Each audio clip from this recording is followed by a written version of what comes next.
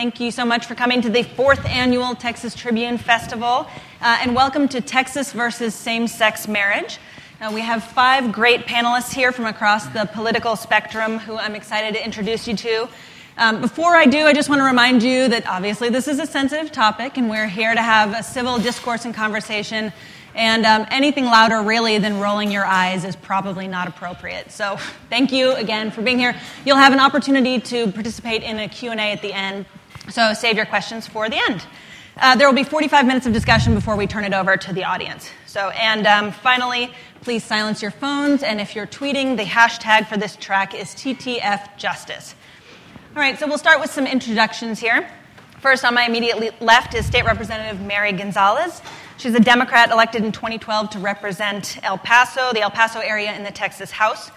She serves on the County Affairs and Agriculture and Livestock Committees. At the time she was elected, Gonzalez was Texas's only LGBT legislator, and she's the country's first elected official who identifies as pansexual, meaning she doesn't believe in a gender binary and is attracted to people with all gender identities.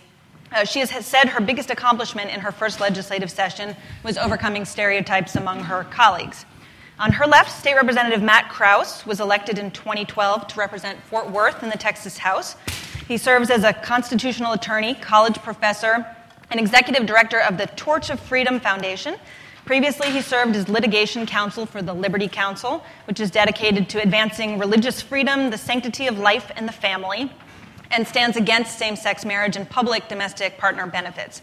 While he opposes same-sex marriage, he has said, I think on Facebook was the most recent place I saw it, that the, quote, heterosexual community has done more to undermine the traditional family than same-sex marriage ever could. Neil Lane is a San Antonio-based partner at Aiken, Gump, Strauss, Hauer, and Feld, and he's conducted more than 30 jury trials, bench trials, and arbitrations. He is the lead counsel for the 2 same-sex couples in Texas who filed a federal lawsuit seeking to overturn the constitutional amendment that bars gay marriage here in Texas. A U.S. district judge ruled that ban unconstitutional in February, and the state's lawyers have appealed to the 5th Circuit Court of Appeals in New Orleans. Mark McKinnon is co-chairman of Freedom to Marry, a group that promotes same-sex marriage nationally, and he's the Texas chair of Southerners for the Freedom to Marry. The longtime GOP communications pro, who served as the principal media strategist for George W. Bush's presidential campaign, is co-founder of the nonpartisan political problem-solving group No Labels. McKinnon has argued that the Republican Party should embrace gay marriage both to stay relevant and to align with the party's mission of individual liberty and building strong families. And then finally, we have Jonathan Saenz, who's the president of Texas Values, a nonprofit dedicated to advancing a culture of family values in Texas. Saenz has worked to pass laws in Texas to protect religious liberty, Bible curriculum in Texas's public schools, and he's an outspoken advocate for upholding the state's same-sex marriage ban. He previously served as an attorney and director of legislative affairs for the Liberty Institute, which is a national legal organization that works to defend and restore religious expression in schools, the military, and in public spaces. All right, that was a mouthful. We have a lot of panelists here. So let's start by getting up to speed on the major court case that is in play in Texas right now. A U.S. district judge, as I said, in February ruled Texas's same-sex marriage ban was unconstitutional. That case has been appealed to New Orleans, to the 5th Circuit Court, which is known as being a more conservative court. Mr. Lane, you're the attorney for those couples. Do you want to start us off? How good do you think their chances are given that court's history? Well, I think their chances are very good in the 5th Circuit because although it's a conservative circuit, it also has a reputation for following the law and following the precedent of the Supreme Court. Where we are now is that Judge Garcia struck down restrictions on same-sex marriage. The state has filed its brief. The plaintiffs have filed their responding brief, their appellee's brief, and we're waiting for the reply brief. Between the time that Judge Garcia struck down the restrictions and now, this briefing, 4 different circuit court opinions have come down, including 2 in the 10th Circuit, 1 in the 4th Circuit, and one by Richard Posner, who is a Reagan appointee, a very conservative, intellectual justice, all in favor of marriage equality, all affirming district court orders striking down restrictions on same-sex marriage. So we're waiting for the 5th Circuit to set an oral argument. It hasn't occurred yet, but we're looking forward to the opportunity to present the arguments to the 5th Circuit. Obviously, Mr. Saenz, you have a different approach probably on what the outcome of this case is going to look like. Tell us where you stand. Sure. I think there's no question that eyes across the country are looking at what's going to happen in Texas, and particularly the Fifth Circuit, on this ongoing effort to redefine marriage. And particularly to use the judiciary and take away the will of the people and the role of the people to be involved in this decision.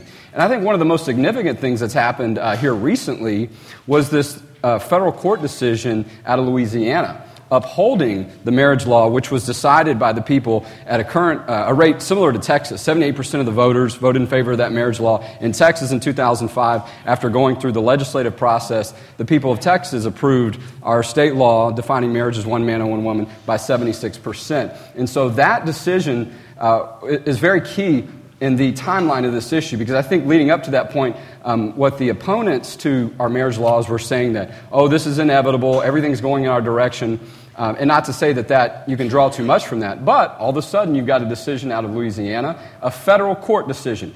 In addition to the fact that federal court then answers to the Fifth Circuit just like Texas does. And so I think that's something that's happened. And in between this, or before that decision as well, you had over 20 groups file briefs in the Texas case standing for marriage laws, and that was African American groups, that was groups that were from different religious backgrounds, some were not religious, academics. And so I think that you're now having a more robust discussion, and people are wondering what's going to happen next, instead of the media just accepting that's inevitable, which we never conceded as you might imagine. But I think now a lot of people aren't sure they know what's going to happen, and I think it will be decided, or a lot is going to happen based on what the Fifth Circuit does from in regards to this Texas case and the issue overall. So this idea that it's, media-led inevitability, I mean, since the U.S. Supreme Court struck down part of the Federal Defense of Marriage Act in 2013, there have been 21 consecutive federal court decisions finding same-sex marriage bans unconstitutional. Utah, Oklahoma, Virginia. Obviously, we had the Louisiana case recently, which is different. Of course, we're waiting on the Texas ruling. Mr. McKinnon, can you talk a little bit about the national tide? I mean, do you see a national tide turning here, or is this different in the South than it is in the rest of the country? Well, in my 30 years of working in politics and public policy, I've never seen such a dramatic shift in public sentiment over an issue like marriage equality. I happen to believe in it just because I think it's the right thing to do. But let me just talk about it politically, from a political consultant perspective, and what I think is good for the Republican Party. First of all, I think it's inconsistent for a party whose fundamental message is more liberty, less government, and stronger families to oppose same-sex marriages.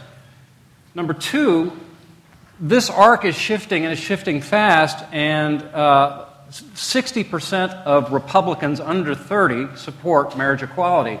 So this is headed this direction fast in terms of public sentiment. It's shifting and shifting fast, and for a party that has a brand problem with being stuck in the past, supporting policies that aren't progressive, that aren't in step with the times, I think is problematic for our party to regain a majority in the presidency and maintain majorities in the House and hopefully in the Senate. But I think that this is a classic issue. I'd like to see Republicans return to our traditional, we'll go back to Lincoln and talk about, let's start expanding freedoms rather than limiting freedoms. I'm curious. I'd like to hear some of the our Republican legislator talk about this a little bit. Representative Krause, you were one of 63 Republican lawmakers who signed a federal brief in August arguing that lifting the state's same-sex marriage ban could clear the way for things like bigamy, pedophilia, incest. Can you explain what you all meant in that brief, or what the point was you were trying to make?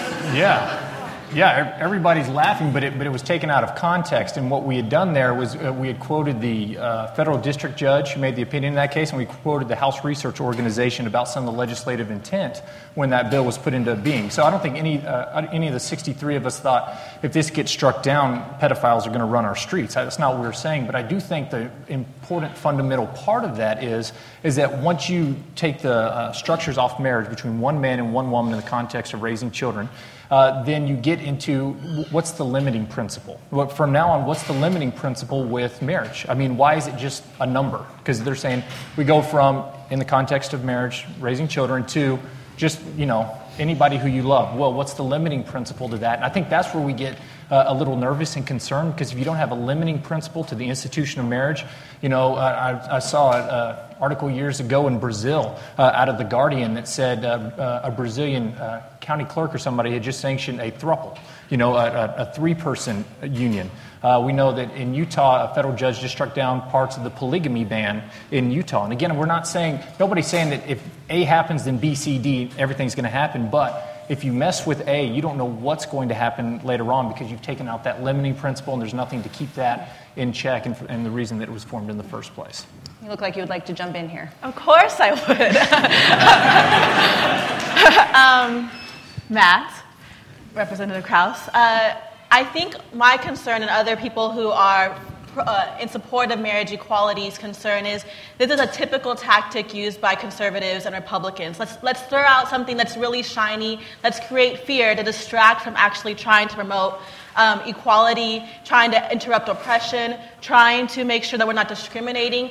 I think it's a tactic, right, to say, well, what's going to happen if we allow for people who are same-sex to get married? So since possibly B, C, and D could happen, let's not allow A to happen. And we have to recognize that as a tool, that is a tactic, that is a way to continue to perpetuate oppression and discrimination and stereotypes. And it doesn't connect with the reality of people's lives, the reality that people are being denied over 1,000 rights because they don't have access to marriage equality. So let's talk about A before you even talk about B, C, and D, and recognize the strategy behind that. Mr. Saenz, you've been quoted on this topic, saying that if this ban gets lifted, that Texas might not be able to prevent polygamy, might not be able to prevent people marrying their own relatives. What do you think the end result in this particular case might be? Well, it's unfortunate that some folks don't want to accept the reality that's been discussed in this GOP brief, and because it's already happening. Representative Krause mentioned a trio in Massachusetts that wants to consider themselves married as a throuple. In a brief that was submitted in the Fifth Circuit on this issue, they talk about folks that support redefining marriage, looking to redefine other things and change other principles when it comes to marriage. And it all goes back to the question of what is marriage? What is marriage when we talk about, if we're going to have this discussion, what is it? And up until most recently, it's been accepted as it's a union between a man and a woman, and it's designed to have people go in the direction of being married to have stability for raising children. But along with that have been the concepts and principles of exclusivity, of monogamy, and also permanency.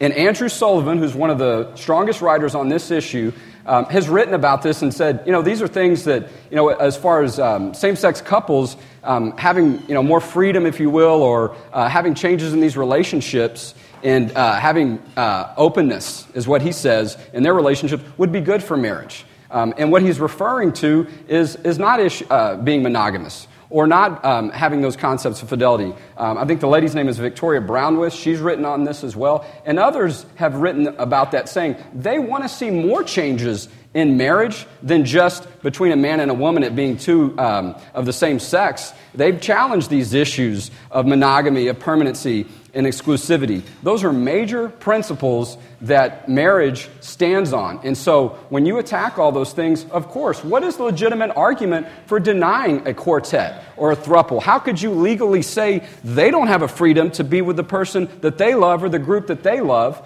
If you want to just change it for one set, you're going to have to change it for others. Otherwise, you don't have a legal argument. Would you like they to have do equal the legal protection argument? as well. Because there is a legal argument. What is the legal argument? Okay, so waving the bloody shirt of polygamy to scare people away from allowing equality is a standard approach that's been going on for a long time. And some people may actually legitimately fear this, but it's a fear tactic, and it's hogwash. Here's the reality. Yes, there was a constitutional amendment that was passed by a majority of Texans recently within the last 10 years, banning same-sex marriage. In 1870, let's not forget, Texans ratified the 14th Amendment to the United States Constitution. And what that said was, no citizen will be denied equal protection of the laws. Equal protection, okay? And what we have now is, we have a group of people in this state. Texas is a Jim Crow state for gays and lesbians. What does that mean? There are laws that are directed at removing their legal rights, making them less equal than 80% of the people in the state. Now, the reality is, my clients, the plaintiffs in our case, they merely want to have the same rights as everyone else. The equal right to marry the person they love, to signal their commitment, their love, and their devotion to each other. No one in Texas is permitted to have a polygamous union recognized by the law. That is the constraining principle. Denying people equal rights, you can't deny people equal rights on the theory that they're going to want unequal rights. Okay? No one has the right to engage in a polygamous union. All opposite-sex couples have the right to be married. Same-sex couples should be given the same equal right to have a union and all the many benefits that flow from being married. I have to say, though, my question to you then is, if you had a trio or quartet, so you're saying you wouldn't defend them, that they would not have a right to decide of the group of people or the people that they wanted to be married to and the union that they wanted to make? You would not defend them? You don't think they have equal protection as well? Would I defend them? Let me say, what I will say is, they don't have a legal constitutional right to engage in a plural marriage. Unless a federal judge says so? The federal, I know that you vilified federal judges, and you said these are activist judges at the time of our hearing, and you said activist judges like Judge Orlando Garcia are recognizing marriage equality. And since that time, there have been 20 other decisions, including 4 circuit court decisions by judges who were appointed by George W. Bush, George H.W. Bush, Ronald Reagan. This is not activist judges. These are real judges applying the law. And the law is, what they're not finding is that there's a constitutional right to plural marriage. That's not what they're finding, and there's not a legal argument for that. Okay? Unless someone makes it and a judge agrees with that. And that's my question to you, and I think it's a relevant question, is why do the same equality arguments that are being made for same-sex couples, why would you deny 3 people that same equality? I'm going to say it in a simple declarative sentences because I thought I said it before.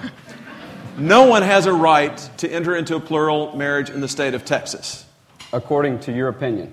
No one currently has a legal right to enter into plural marriages in the state of Texas. So there's not a minority being denied the rights of the majority. Everyone is who are in opposite sex relationships with opposite can be married to that person. People who are in relations with someone of the same sex are not permitted. They don't have the equal right. And it's a question of equality. They want to be treated the same. Right, so I want to talk just for a couple minutes, moving back from plural marriage to same-sex marriage. Mark, I want to talk for a minute. Obviously, you worked for George W. Bush. You have a long history working with the Republican Party. Have you had a personal transformation on this issue, or is this how you've always I've always believed in it. And so what has spurred your latest activity in this realm? Well, I'd like to see Republicans achieve a presidential majority again. I'd like to see the Republican Party grow and evolve and adapt to the times and become relevant again. And as I said, I think Republicans have a big brand problem, and part of that, I think, is a failure to recognize issues like marriage equality. So I believe in it personally. I think it'd be good for the Republican Party. I think it'd be consistent with our ideology. I think it'd be consistent with our not recent history, but our long history. And Representative Krause, I was going to say, we have a state, obviously, with a huge Republican majority in the legislature that does not share this view. Do you think that Mark is misguided? Well, first of all, I will say that Mark has more political experience in his pinky than I do in my whole life. So, I'm not second-guessing him. But, I do think that's an error because, as I see it, once you go to same-sex marriage, I think that actually increases government, enlarges government, because you have to have more laws, more regulations. You have to see where this plays and that plays. You have to have other governmental agencies regulating this, that, and the other. So I don't believe that it actually limits government. I think it could create bigger government. So I think from a Republican platform, that's very consistent.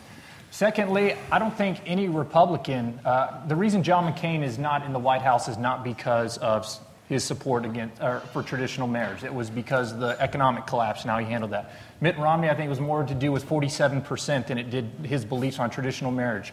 I think the Republicans are about to overtake the Senate, and I don't know of any of the senators in the 8 states where things are really in play, where they're advocating for marriage equality. So I don't think it's as much of an issue that's going to keep us from political relevancy, as Mr. McKinnon said. I think if we stay true to our core principles, articulate them well, then it'll follow through, and the majorities and the numbers will come. But I don't think what we're doing, standing for traditional marriage, compromises the Republican brand, and I don't think it's bad in the long term.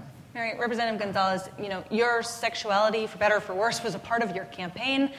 It's something that you've talked about in news articles. What's it like being in a legislature and having a public stance, if you will, on your personal life, on your intimate life, known to all of your colleagues? It's amazing.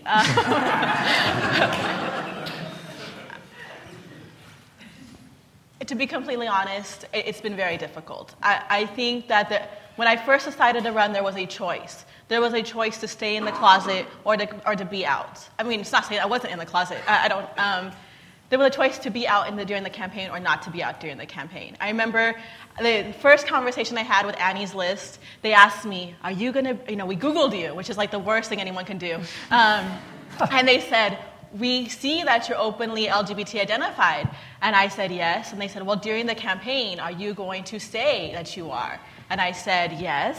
And then the fear was in their faces because there had been nobody who had openly said, here's how I identify and here's why. But if you look at the context of my first race, my district had been plagued with some political corruption, unfortunately. One of my opponents was arrested for drug trafficking during my race, and there had just been some of these situations where my community felt that elected officials lied or weren't always honest. And so here it was, the most personal detail about my life. And I wanted to share that with my constituents because I didn't want them to Google me and hear it from somebody else. I didn't want it to be a scandal in the paper. I wanted them to know that they would have a legislator, a representative who would always be honest, who would always be authentic, and who would personally use my own self as a symbolic gesture of truth so that they could trust an elected official again. Because when my little brother, I told him I was going to run for office, he said, all elected officials are bad people. And I don't want him to feel like that. I want him to feel there are good people who run for office. And so even though after I came out again to the whole world, and that was really difficult, I do believe it is the best thing to do to create awareness, consciousness, and help people overcome stereotypes. Mr. Sines, speaking of Googling, I think that if your opponents have suggested that your opposition to same-sex marriage and defense of traditional marriage is also rooted in a very personal experience. The online publication Lone Star Q published court documents that indicate that your wife was involved in an extramarital affair with another woman prior to your divorce. Has that experience shaped your opinions or your beliefs on this topic at all? Well, there's no question that the beliefs that I have when it comes to marriage, when it comes to the importance of marriage and the impact that it has on public policy and society, there's a long history of me being involved in that. And so I feel very thankful that I've been able to work on those issues, going all the way back to my time at the University of Texas here, when I was a student studying under the late Norville Glenn, who has passed away, but I was a part of the sociology department, and I was a part of his marriage policy class. And so I've always had these strong beliefs. And so, out of respect for my former wife and the mother of my children, any questions regarding decisions that she has made and beliefs that she has, I think are better left to her. But I think any time that you see a marriage end and you see children that are involved, it's something that I think is very real, and it's a concern. And I think it leads people to think about these issues and think about why, when we talk about these concepts, they do actually impact people's lives, but they impact things across the state, across the country, when it comes to policies. And these policies that we have, particularly some that deal with divorce and no-fault divorce, things of these nature, that I think could have an impact of encouraging people to think, giving up on permanency or giving up on monogamy and fidelity and thinking that the answer is to move on to another relationship. And so these are very real, important issues that we deal with. And so no-fault divorce, I think Representative Krause made a reference earlier, has had a very negative impact, I think, on marriage, on people's lives, and I think in some ways encourages people to just get out way too soon. We've supported policies that would allow for people to not move into that decision so quickly, or maybe before they get married, to look at what they're getting into and the impact that decisions may have if for some reason they're not ready to make that commitment for life. And so, I just want to say, though, on the political side, I think it's important for us to not lose sight of what we see and not get wrapped up in the federal judiciary. That is not the court of public opinion. That is not the people speaking. The people have spoken over 30 different times on marriage issues in states, and even most recently in 2012. In North Carolina, they had a ballot initiative, and they voted on this for marriage as one man and one woman. And you know what? That issue was not even close. The vote was 61 to 39% in favor of marriage as one man and one woman, and that was even with President Obama campaigning in North Carolina, as I understand. And that was the polls saying beforehand, this is not going to win. Marriage between one man and one woman is going to lose. And so the only polls that we should be trusting are when the people go to the ballot box. And when that's happened, this side on marriage has won. So let me just say that now 44% marriage equality is the law in 44% of the country now. Well, the Supreme Court has stayed some of those decisions. But I want to agree with you on something, and I like what you said about divorce and no-fault divorce. So here that leads me to a point that I wanted to make, which is I think some of the arguments against marriage equality that I've heard are this notion that gay parents can't be good parents or it's bad for children. Well, I think there is now considerable social science research and credible research that proves that that's just not the case. And in fact, the best thing for a kid is to have two parents, whether they're both men, both women, or a man and a woman. If we were really concerned about kids, we would make divorce illegal rather than marriage between. Are you in favor of divorce being illegal? I'm for that. Yeah, sure. I'll make it harder. I'm with you. I'll make it harder. I would love to see more legislators step out and say we need to have laws on the issue of divorce that lead people to not make a decision so quickly. That is something that we have talked to legislators about for numerous sessions.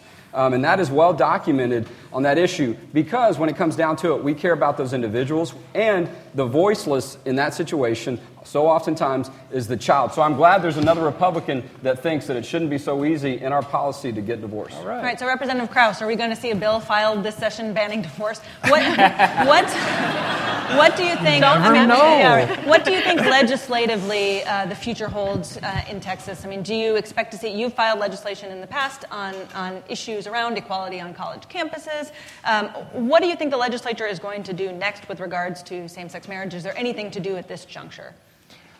I don't see anything changing from a legislative perspective in this next session. With the Senate that we're going to have, the House we're going to have, I don't see us making a major policy shift. I will say this, though. I did file one bill that caused Mary and I not to speak for a month that we didn't do, but I also filed a bill about divorce, extending the waiting time when children are involved with no-fault divorce. So, and I always want to tell people that that's my concern. My biggest thing is making sure that kids have the best environment to grow up. I think social science, I think a lot of it has shown that if you have gay parents, then that is equivalent to other heterosexual situations outside of one man and one woman raising their children. I think we've seen time and time again, one man, one father, one mother raised in that context still gives kids the best chance. And I think an issue much bigger than same-sex marriage is the fatherlessness rate in America. And I think 40% of the kids born in 2009 or 2010 were born without a father. And a study was done that said those children who grow up without father have a higher instance. They did a control study, and these people experienced the 5 maladies: mental illness, hypertension, heart disease, suicide, and malignant tumors. All had one thing in common, and that was the lack of a father. Wait, are you suggesting that not having a father leads to tumors? No, I'm not. But what I'm saying, if you let me finish, that this study was done, and it showed that these 5 very serious maladies, and they said, what's the one common factor? And it was the lack of a father figure in their life. And you're going to say, okay, which Regnier study was this, right? But it was actually Johns Hopkins who did this in the 1970s, way before the equality movement was going. I think it just underscores the importance of the father and the mother. And so, again, that's John Hopkins that said that. These 5 that were most common was the lack of a father. So I can send you that study if you'd like to see it, because it's actually very fascinating. But so that's it for me. Anything that breaks that down, whether it's divorce in the heterosexual community, whether it's infidelity, adultery in the heterosexual community, or anything and on the LGBT side that breaks down, that's where I get concerned, and that's why it's an issue for me. I will say, though, Emily, there is a study that says that for children of divorce, statistically, their life expectancy rate is cut by 5 years. I'm going to have a lot of studies in my inbox after this. So let's talk about domestic partner benefits. Obviously, there have been efforts at the local level in Texas to provide in public entities, domestic partner benefits. There have been some legislative efforts to try to curb that in places where lawmakers did not feel it was appropriate. What do you think the trend is in Texas on domestic partner benefits at the local level, if not at the legislative level? Anyone want to jump in? I'm involved in litigation at that issue. I don't mean to. I'll be brief because I don't want to, feel like I'm the only one that can talk about this issue. A Wendy Davis filibuster. Yeah. So there's ongoing litigation on this issue right now because the mayor of Houston has attempted to use the Windsor decision from last Supreme Court term to say that has now allowed the city of Houston to acknowledge marriages from other states. That's not what the Supreme Court said. And I don't think we've talked about that yet. Windsor Supreme Court said, if anything, it did say the states historically are the ones that make a decision about defining marriage. That's good for Texas, for people that are on my side of the issue, if you will, in our current law. But so there's a lawsuit against the mayor because she's tried to institute same-sex benefits. That case was successful in state court to stop the mayor from doing that because she did it by executive order. The city charter says you have to have the people do it. We won in state court. They removed it to federal court. The city and mayor did. The judge just about a month ago sent the case back to state court and said, no, this belongs in state court. And so that'll get going very soon. And so that issue will be hot again. But the Attorney General has already weighed in on this as well and made it clear that same-sex benefits, based on our current state law and policy, are illegal and unconstitutional. So that's a pretty significant issue, and I don't see how there's anything legislative that could overcome that at this point. Mary, did you want to jump in? I know there have been a lot of conversations about this in El Paso. Well, and I'm really proud of El Paso because El Paso has been one of the first cities and counties to allow for domestic partner benefits and really demonstrate how Texas is behind when we don't allow for domestic partner benefits. It hurts our economy. We lose potential employees. For example, I'm still a student here at the University of Texas at Austin, and there's conversations about how we don't get the same access to faculty who are amazing faculty who won't even consider coming here because we don't allow domestic partner benefits. Texas suffers when we don't promote equality and inclusivity. And so in regards to Houston, I love Anise Parker. Confession, and I think that she has done a lot to make sure that we are being inclusive and equal to all people. Neil, what other types of legislation are we seeing? I mean, I know that there's a same-sex divorce case that's been working its way through the courts in Texas. I saw a story in the Texas Observer this week about a woman who was married to another woman in California, moved to Texas, and could not get a driver's license because she had taken her partner's last name. What types of litigation are we seeing here, and what are we likely to see in the coming years? There are actually several state decisions relating to the right to marriage equality. Two of them involve divorce. One arising out of the Austin Court of Appeals. And in those cases, those are people who are married in another state, moved to Texas, the relationship broke up, and they wanted to be divorced because they were lawfully married in California or another state. And what the state has taken the position, the Attorney General has taken the position that they're not permitted to be divorced because their relationship was declared void by state law. Now, if you're against gay marriage, you should be for gay divorce, I think. But the opponents want to prevent these couples from divorcing. I would also add another aspect of this family law, the family law protections. I'd like to persuade Representative Krause that actually opposing marriage equality promotes government spending, increases government spending, and increases the activities of government. And this is how. If you're in an opposite-sex marriage recognized by law and you break up, The non-earning partner can get spousal support. The child of the non-earning partner can get child support.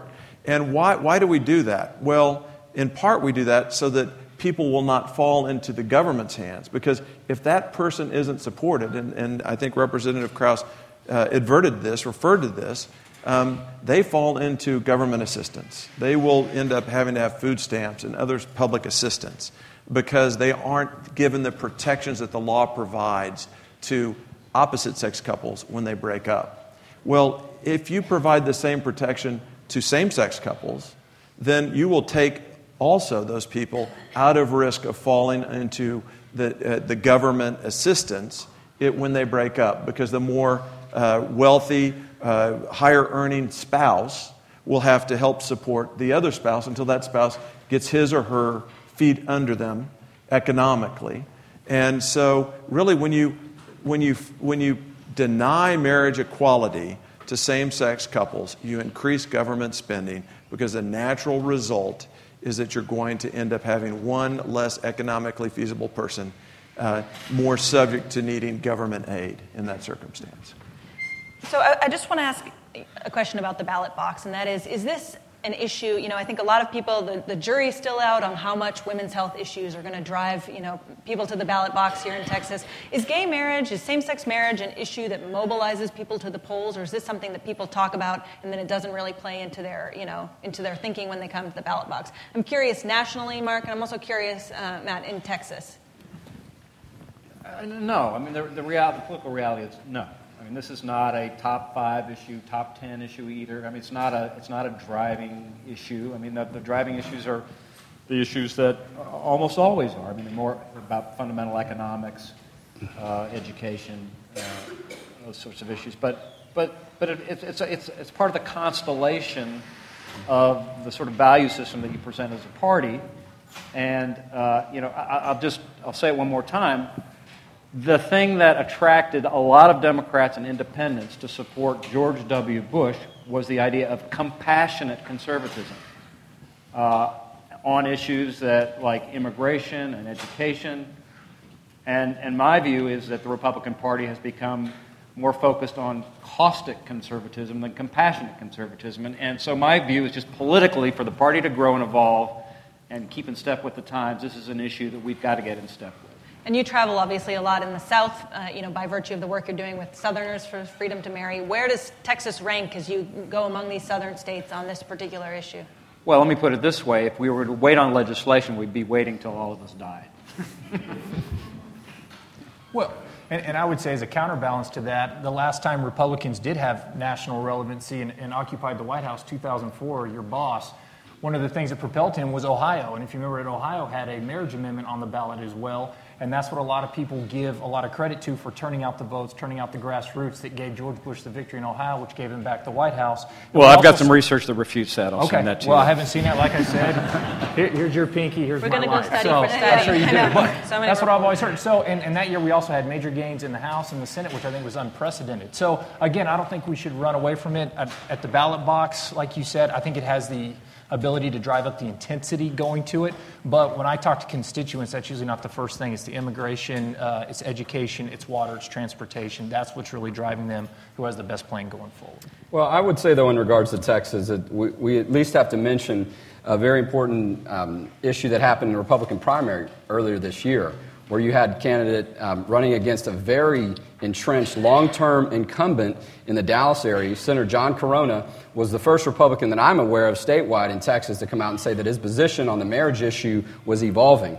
Well, he didn't get reelected. He lost in his primary, and the opponent, the one that was elected, Don Huffines, was clear about his position in supporting marriages between one man and one woman.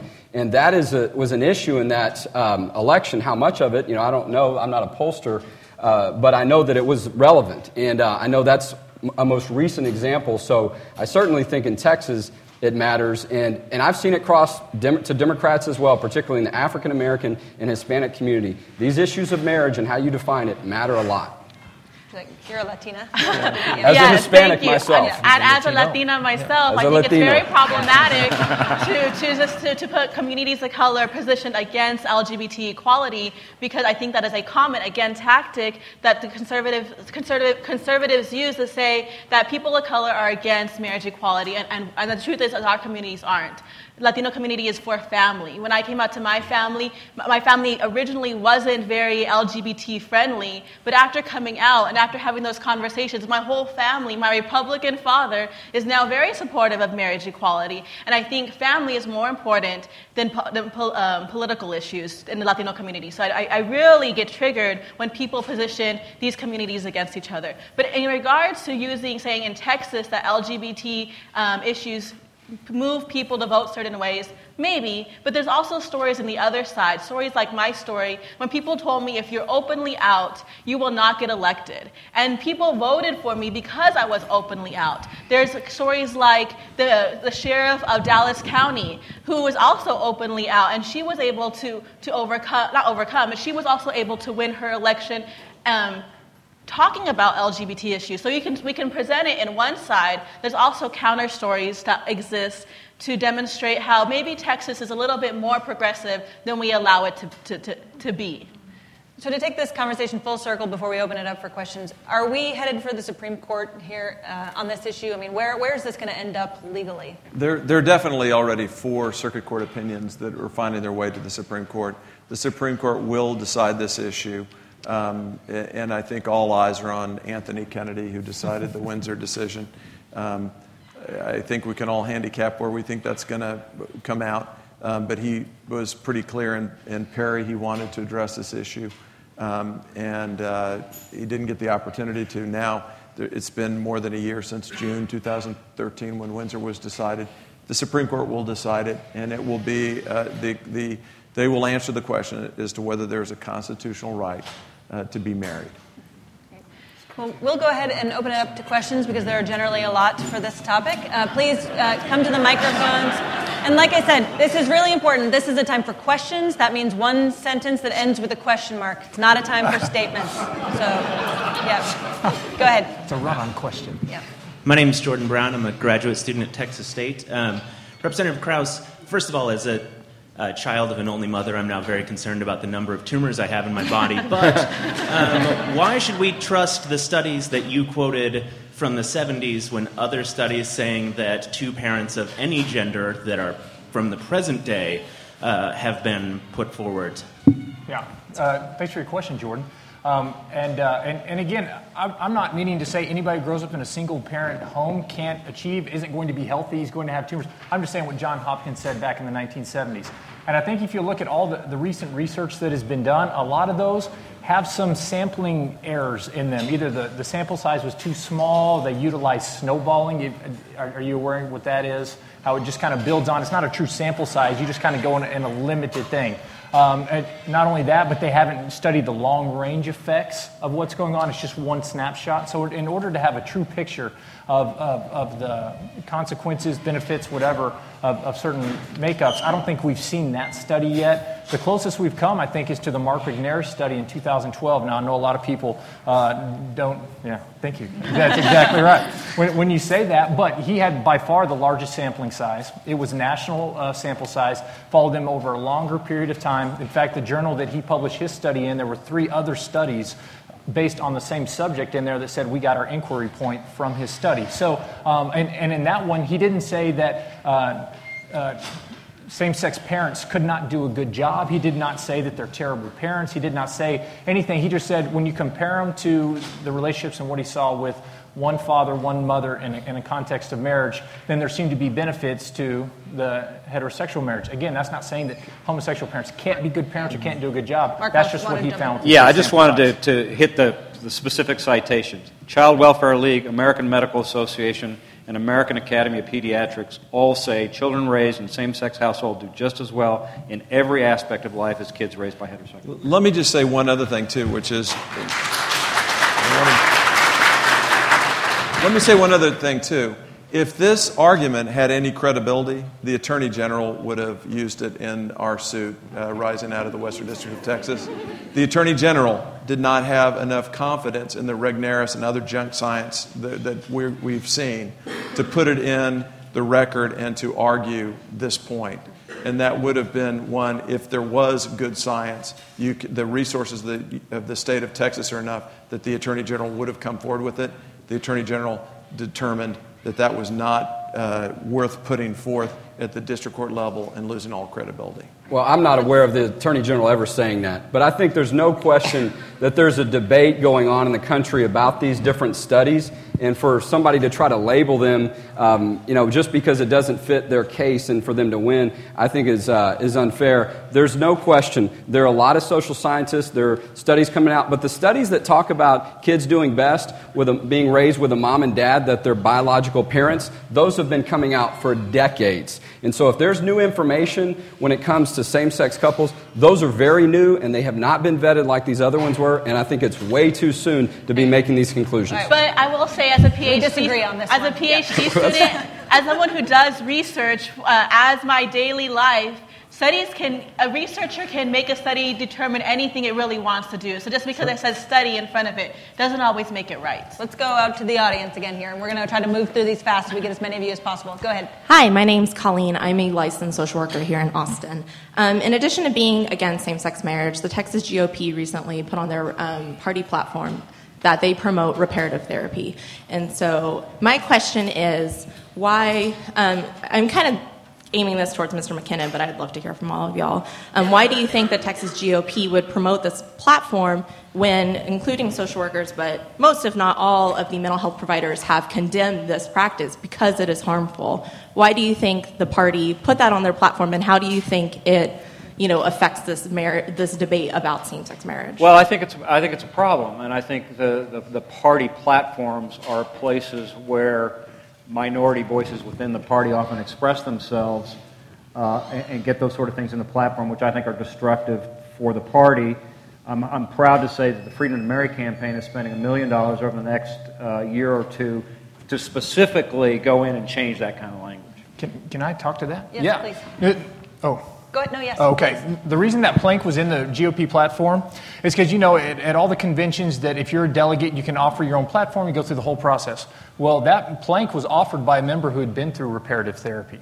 And he thought it was very good for me. It was very beneficial. It helped my life and enriched my life greatly. And he saw states like California, New Jersey, and other places said you cannot have reparative therapy. And he thought it was so beneficial for me. What if there's somebody else out there who wants to at least explore that? They should be given the liberty to do that. So it wasn't saying that you had to go to reparative therapy. It wasn't saying that we encourage everybody to go to reparative therapy. We just said, hey, that's going to be an option along with A, B, C, D, E, F, G, and H on if you feel like you need it. The person wanted to put that in there. He did. So, I think people made that a lot bigger deal than it needed to be because it was beneficial for that person. How can you tell that person it wasn't beneficial? He wanted to give other people the same opportunity, and that's what it said. It's interesting language you use, Representative Krause, because you said the liberty to go to reparative therapy, which we know, has harmful effects, but you shouldn't have the liberty to have equal access to marriage. Liberty in one case, but not liberty in another. Well, no. That's not right. Because there's no fundamental right to reparative therapy, right? But there's a fundamental right to marriage, which means marriage has to mean certain things. And you can't just take away what that means and take out the strictures. I'm in agreement. With me? Marriage is a fundamental right. Yes, it is a fundamental right. A fundamental right for one man and one woman to come together in the context of marriage to have children. There we disagree. There we go. Yeah. There we go. Making progress here. There you go. Hi, my name is David Davis. I'm an editorial board member at the Daily Texan, and I had a question for Representative Krause. You, in the beginning, said that the reason that we need to have a limiting principle for marriage is so that we can raise children. But there are many heterosexual couples that are legally able to get married that don't produce children either out of choice or out of inability. So should those couples, what is your rationale then for not allowing same-sex marriage? Or do you think those couples should also have their rights taken away from them? No, and that's a good question. That's what you often hear. That's a great question that you bring up. But I heard it stated one time, one way, that they talked about the Phoenix Suns. Are the Phoenix Suns a basketball team? I think we'd all agree, yes, they are. So what's the ultimate goal of a basketball team? To win the NBA championship every year. Have the Phoenix Suns ever won an NBA championship? No. So are they still a basketball team? Yeah, they are still a basketball team. So just because they haven't reached that ultimate goal, they have everything in place. They have all the characteristics. They have everything put together to get to that point. Now, those people who are married who choose not to do it or who can't have children, it just means that they are not able to meet that final goal of having children, or that they choose not to, but everything else is in place for them to do that. By definition, with single-parent households or same-sex marriage households, you don't have that possibility in place. And so I think that makes a difference. Well, in regards to this issue, though, of infertility, a lot of the discussion is about what is marriage. Because we get back to this question, and if marriage is between one man and one woman raising children, if you have two men that enter into a relationship like that that's called marriage, or two women, that sends the signal or sends a message to society and to other people that a father is really not relevant, or maybe a mother is really not relevant. That's not the case when it comes to an infertile couple of people of opposite sex. Because even if they get married and they can't have children, even though the state may not even look into that, but if they can't have children, they're still a mom and a dad together. Their union is not sending the message to other people that a mom's not really relevant or a father's not really relevant. And that is when we get back to this issue of what marriage is. You understand why that concept and that policy does not have a negative impact simply because someone may be infertile. As a woman, and I find this conversation very troubling, but I want to say, while you're working to define what is marriage, I want to define what is discrimination, because that's all that we're talking about right now. Well, and I think the point you bring up about discrimination is incredibly relevant, because that's what we're seeing is religious discrimination is on the rise. But, okay. So, because every time you look at the business in New York, who for religious reasons says that they will not have a same-sex wedding ceremony on their private business, even though they'll have other events for same-sex couples. They were punished by New York government, $13,000. New Mexico punished an individual photographer who said that she would not photograph a same-sex wedding ceremony, even though she'd photographed the couple in another setting, because her religious belief says that's not a marriage. Okay. These laws and these changes are being used as weapons against people of religious faith, and we're going to see more of it. Can I just say, I'm glad that federal courts don't decide decisions based on the arguments that either of these gentlemen have made. What you put your finger on is an argument that's very important in constitutional analysis, and that is, if you have a law and you're justifying it as it serves a purpose, and in this case, the state saying, well, marriage serves a purpose of promoting responsible procreation, and you come back with the argument, but we let people marry who don't intend to have children or can have children, then what that means is the law is under-inclusive or over-inclusive. And it's an important part of the analysis. But what it really shows is that marriage laws are not about procreation at all. They're not based on procreation. They're based on the union of two people, and what those two people are permitted to marry whether or not they want to have children or not. And so it just exposes the fallacy that there's some reason why people of the same sex should not be permitted to marry. Let's go out to the audience again. Yes, ma'am? Okay, my name is Nicole Neff, and I'm a senior at Howard Payne University. I'm currently researching my senior thesis, and it is including gender identity. I'm researching whether or not the gender identity, and in retrospect, sexual orientation, should be considered a suspect class, and in turn be considered under strict scrutiny instead of intermediate scrutiny. So I'm just wondering about your thoughts on that.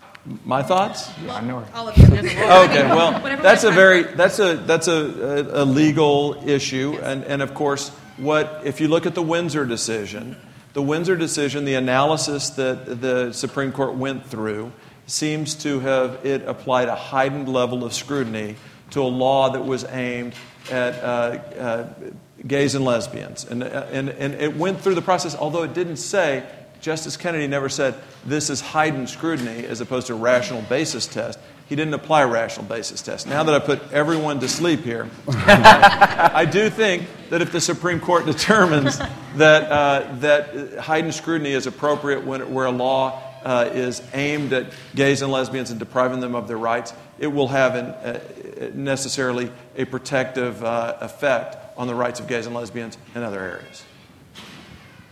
Thank you. Yes. My name is Walter Lopez. Before I make my questions to Mr. Sanz, I want to say I'm Latin, and you mentioned the Latin element in your analysis also, and you should know that in Latin America, Argentina, Brazil, Colombia, Peru right now discussing about the issue of equal marriage or marriage for gay couples. You mentioned two elements, and forgive me if I'm misquoting you. Number one, you said that definition of marriage between man and woman it shouldn't change because it's been there for a while. And the second thing is, it appears the majority in Texas believes that marriage should only occur between man and a woman. So, having said that, you should probably know that achievement in equality has it been gone through referendums in history or because the majority want it? Otherwise, we wouldn't have these ladies in the room which now have equal rights to us, comes to school and have voting rights. We wouldn't have probably people that descend from slaves because slavery wouldn't be abolished if we had made a referendum. So the question is, why those cases are different from equality in marriage? Why those items that I just mentioned? Well, there's no question that the issue of race in our history was largely tied to a white supremacy movement and things of that nature that happened and going back to slavery. And there were all kinds of legislative efforts that were ongoing on that issue. And some people have tried to compare this issue to the Loving versus Virginia case. And so, African Americans have come out on their own and talked about how that is not the same. And even the analysis of the court. And in that situation, they've tried to say, oh, well, religious people back then were, for slavery. There were Catholics and Baptists that were for saying that marriage on this issue, it's not about race. And so that you should have these people being allowed to marry. So none of that compares. And so, but what we're seeing is, you talked about the status of things here in Texas, and what I think is the big issue here and causes a lot of conflict on this is because the judiciary and the executives like the mayor in Houston and President Obama are forcing these issues on people without having gone through the legislative process. So it seems illegitimate, if you will, and people feel like the government is forcing it on them. And so the question a lot of times is, if the public opinion, if you will, has changed, then why isn't a bill gone through the legislature in Texas to repeal the marriage laws? Because that's been tried a couple of times and it's never come out of committee. And so if it's been a disrespect of the will of the people in the democratic process. And I think a lot of people that aren't sure where they are on this issue at least think, you know what, why doesn't this work itself out in the democratic process instead of through the judiciary? And Mr. Lane said a minute ago that he wouldn't trust I think I heard him say he wouldn't trust a judge or a court on some issue. Well, then why not on this issue? So why? I think that's the question, and that is the issue. If you saw this going through the democratic process, you'd have these debates. And a lot of the arguments made in these briefs are legislative and policy debates that belong in the Capitol, not in the courtroom. It's improper for the judges to take the role they have and take it away from the people. And that's where there's a lot of conflict and concern on this issue. The law of the land, let me just say, the issues that you raised, discrimination by laws based on sex, race, national origin, those are all similar to this. They're exactly analogous. They're identical. And the reality is that we have a constitution. It's the law of the land. It was ratified in Texas. It is the law of the land. And it says the people who are in a minority who don't have the political power to win an election, say on marriage equality, they have the rights to the equal protection of the laws. And that is the law of the land. And they don't have to wait to win an election to get rid of school segregation or restrictions on voting rights or numerous other things. The law is already there, and it is you get to be treated the same as everyone else. It's a deeply conservative principle because the notion is if we empower everyone and everyone has an equal shot, then those who are best and those who are the most capable are going to rise to the top and society is going to benefit. We've got time for one more out there. Hello, my name is Andres Zambrano from Howard Payne University, and I come from a community that's very conservative, and as Republican, we're predominantly viewed as conservative. My question is, with this issue, what is the proper way for the Republican Party in order to be part of the 21st century? How should a conservative community address this issue? Well, I would frame it the way that I began by saying that our fundamental principles are about expanding freedom, limiting government, and building stronger families, and marriage equality will result in exactly that. Well, and I will tell you what I hear from a lot of people is that redefining marriage and not having any principle to really base it on after that point will destabilize marriage. And that is a concern that conservatives have. That is a concern that Republicans and Democrats have. And so we're already seeing some evidence of that. And I think that is a part of the compassionate of caring about the family, caring about individuals, and wanting to protect that stability that does have an impact on our economy and society. By the way, I said it might wait a lifetime, but if the Supreme Court didn't rule, and I am among those who believe it will, and it will uphold marriage equality, if that didn't happen, all the 30-year-olds who are Republicans in Texas right now would be 50 in 20 years and in the legislature, and they would vote to affirm it. Well, and I would say, for me, as a conservative Republican, I think you got to frame the issue as it's not, you don't want same-sex marriage, you think it's terrible, you don't think it's right. I think you have to put it in terms of anything that takes away from the relationship between a father and a mother raising children in that context, permanent, exclusive. Yeah, if you frame it like that, anything that takes away from, again, the fatherlessness, the divorce rate, anything that takes away from that, I think is what concerns and alarms you. All right, we're going to wrap up. Thank you to our panelists for being under the firing squad. Nice job. Nice seeing you again. Nice meeting you. Nice meeting you as well. It's a pleasure. I really enjoyed it. Thanks a lot. I think we all have Thanks for all the you're hope doing. of making things better for everybody. Enjoyed it a lot.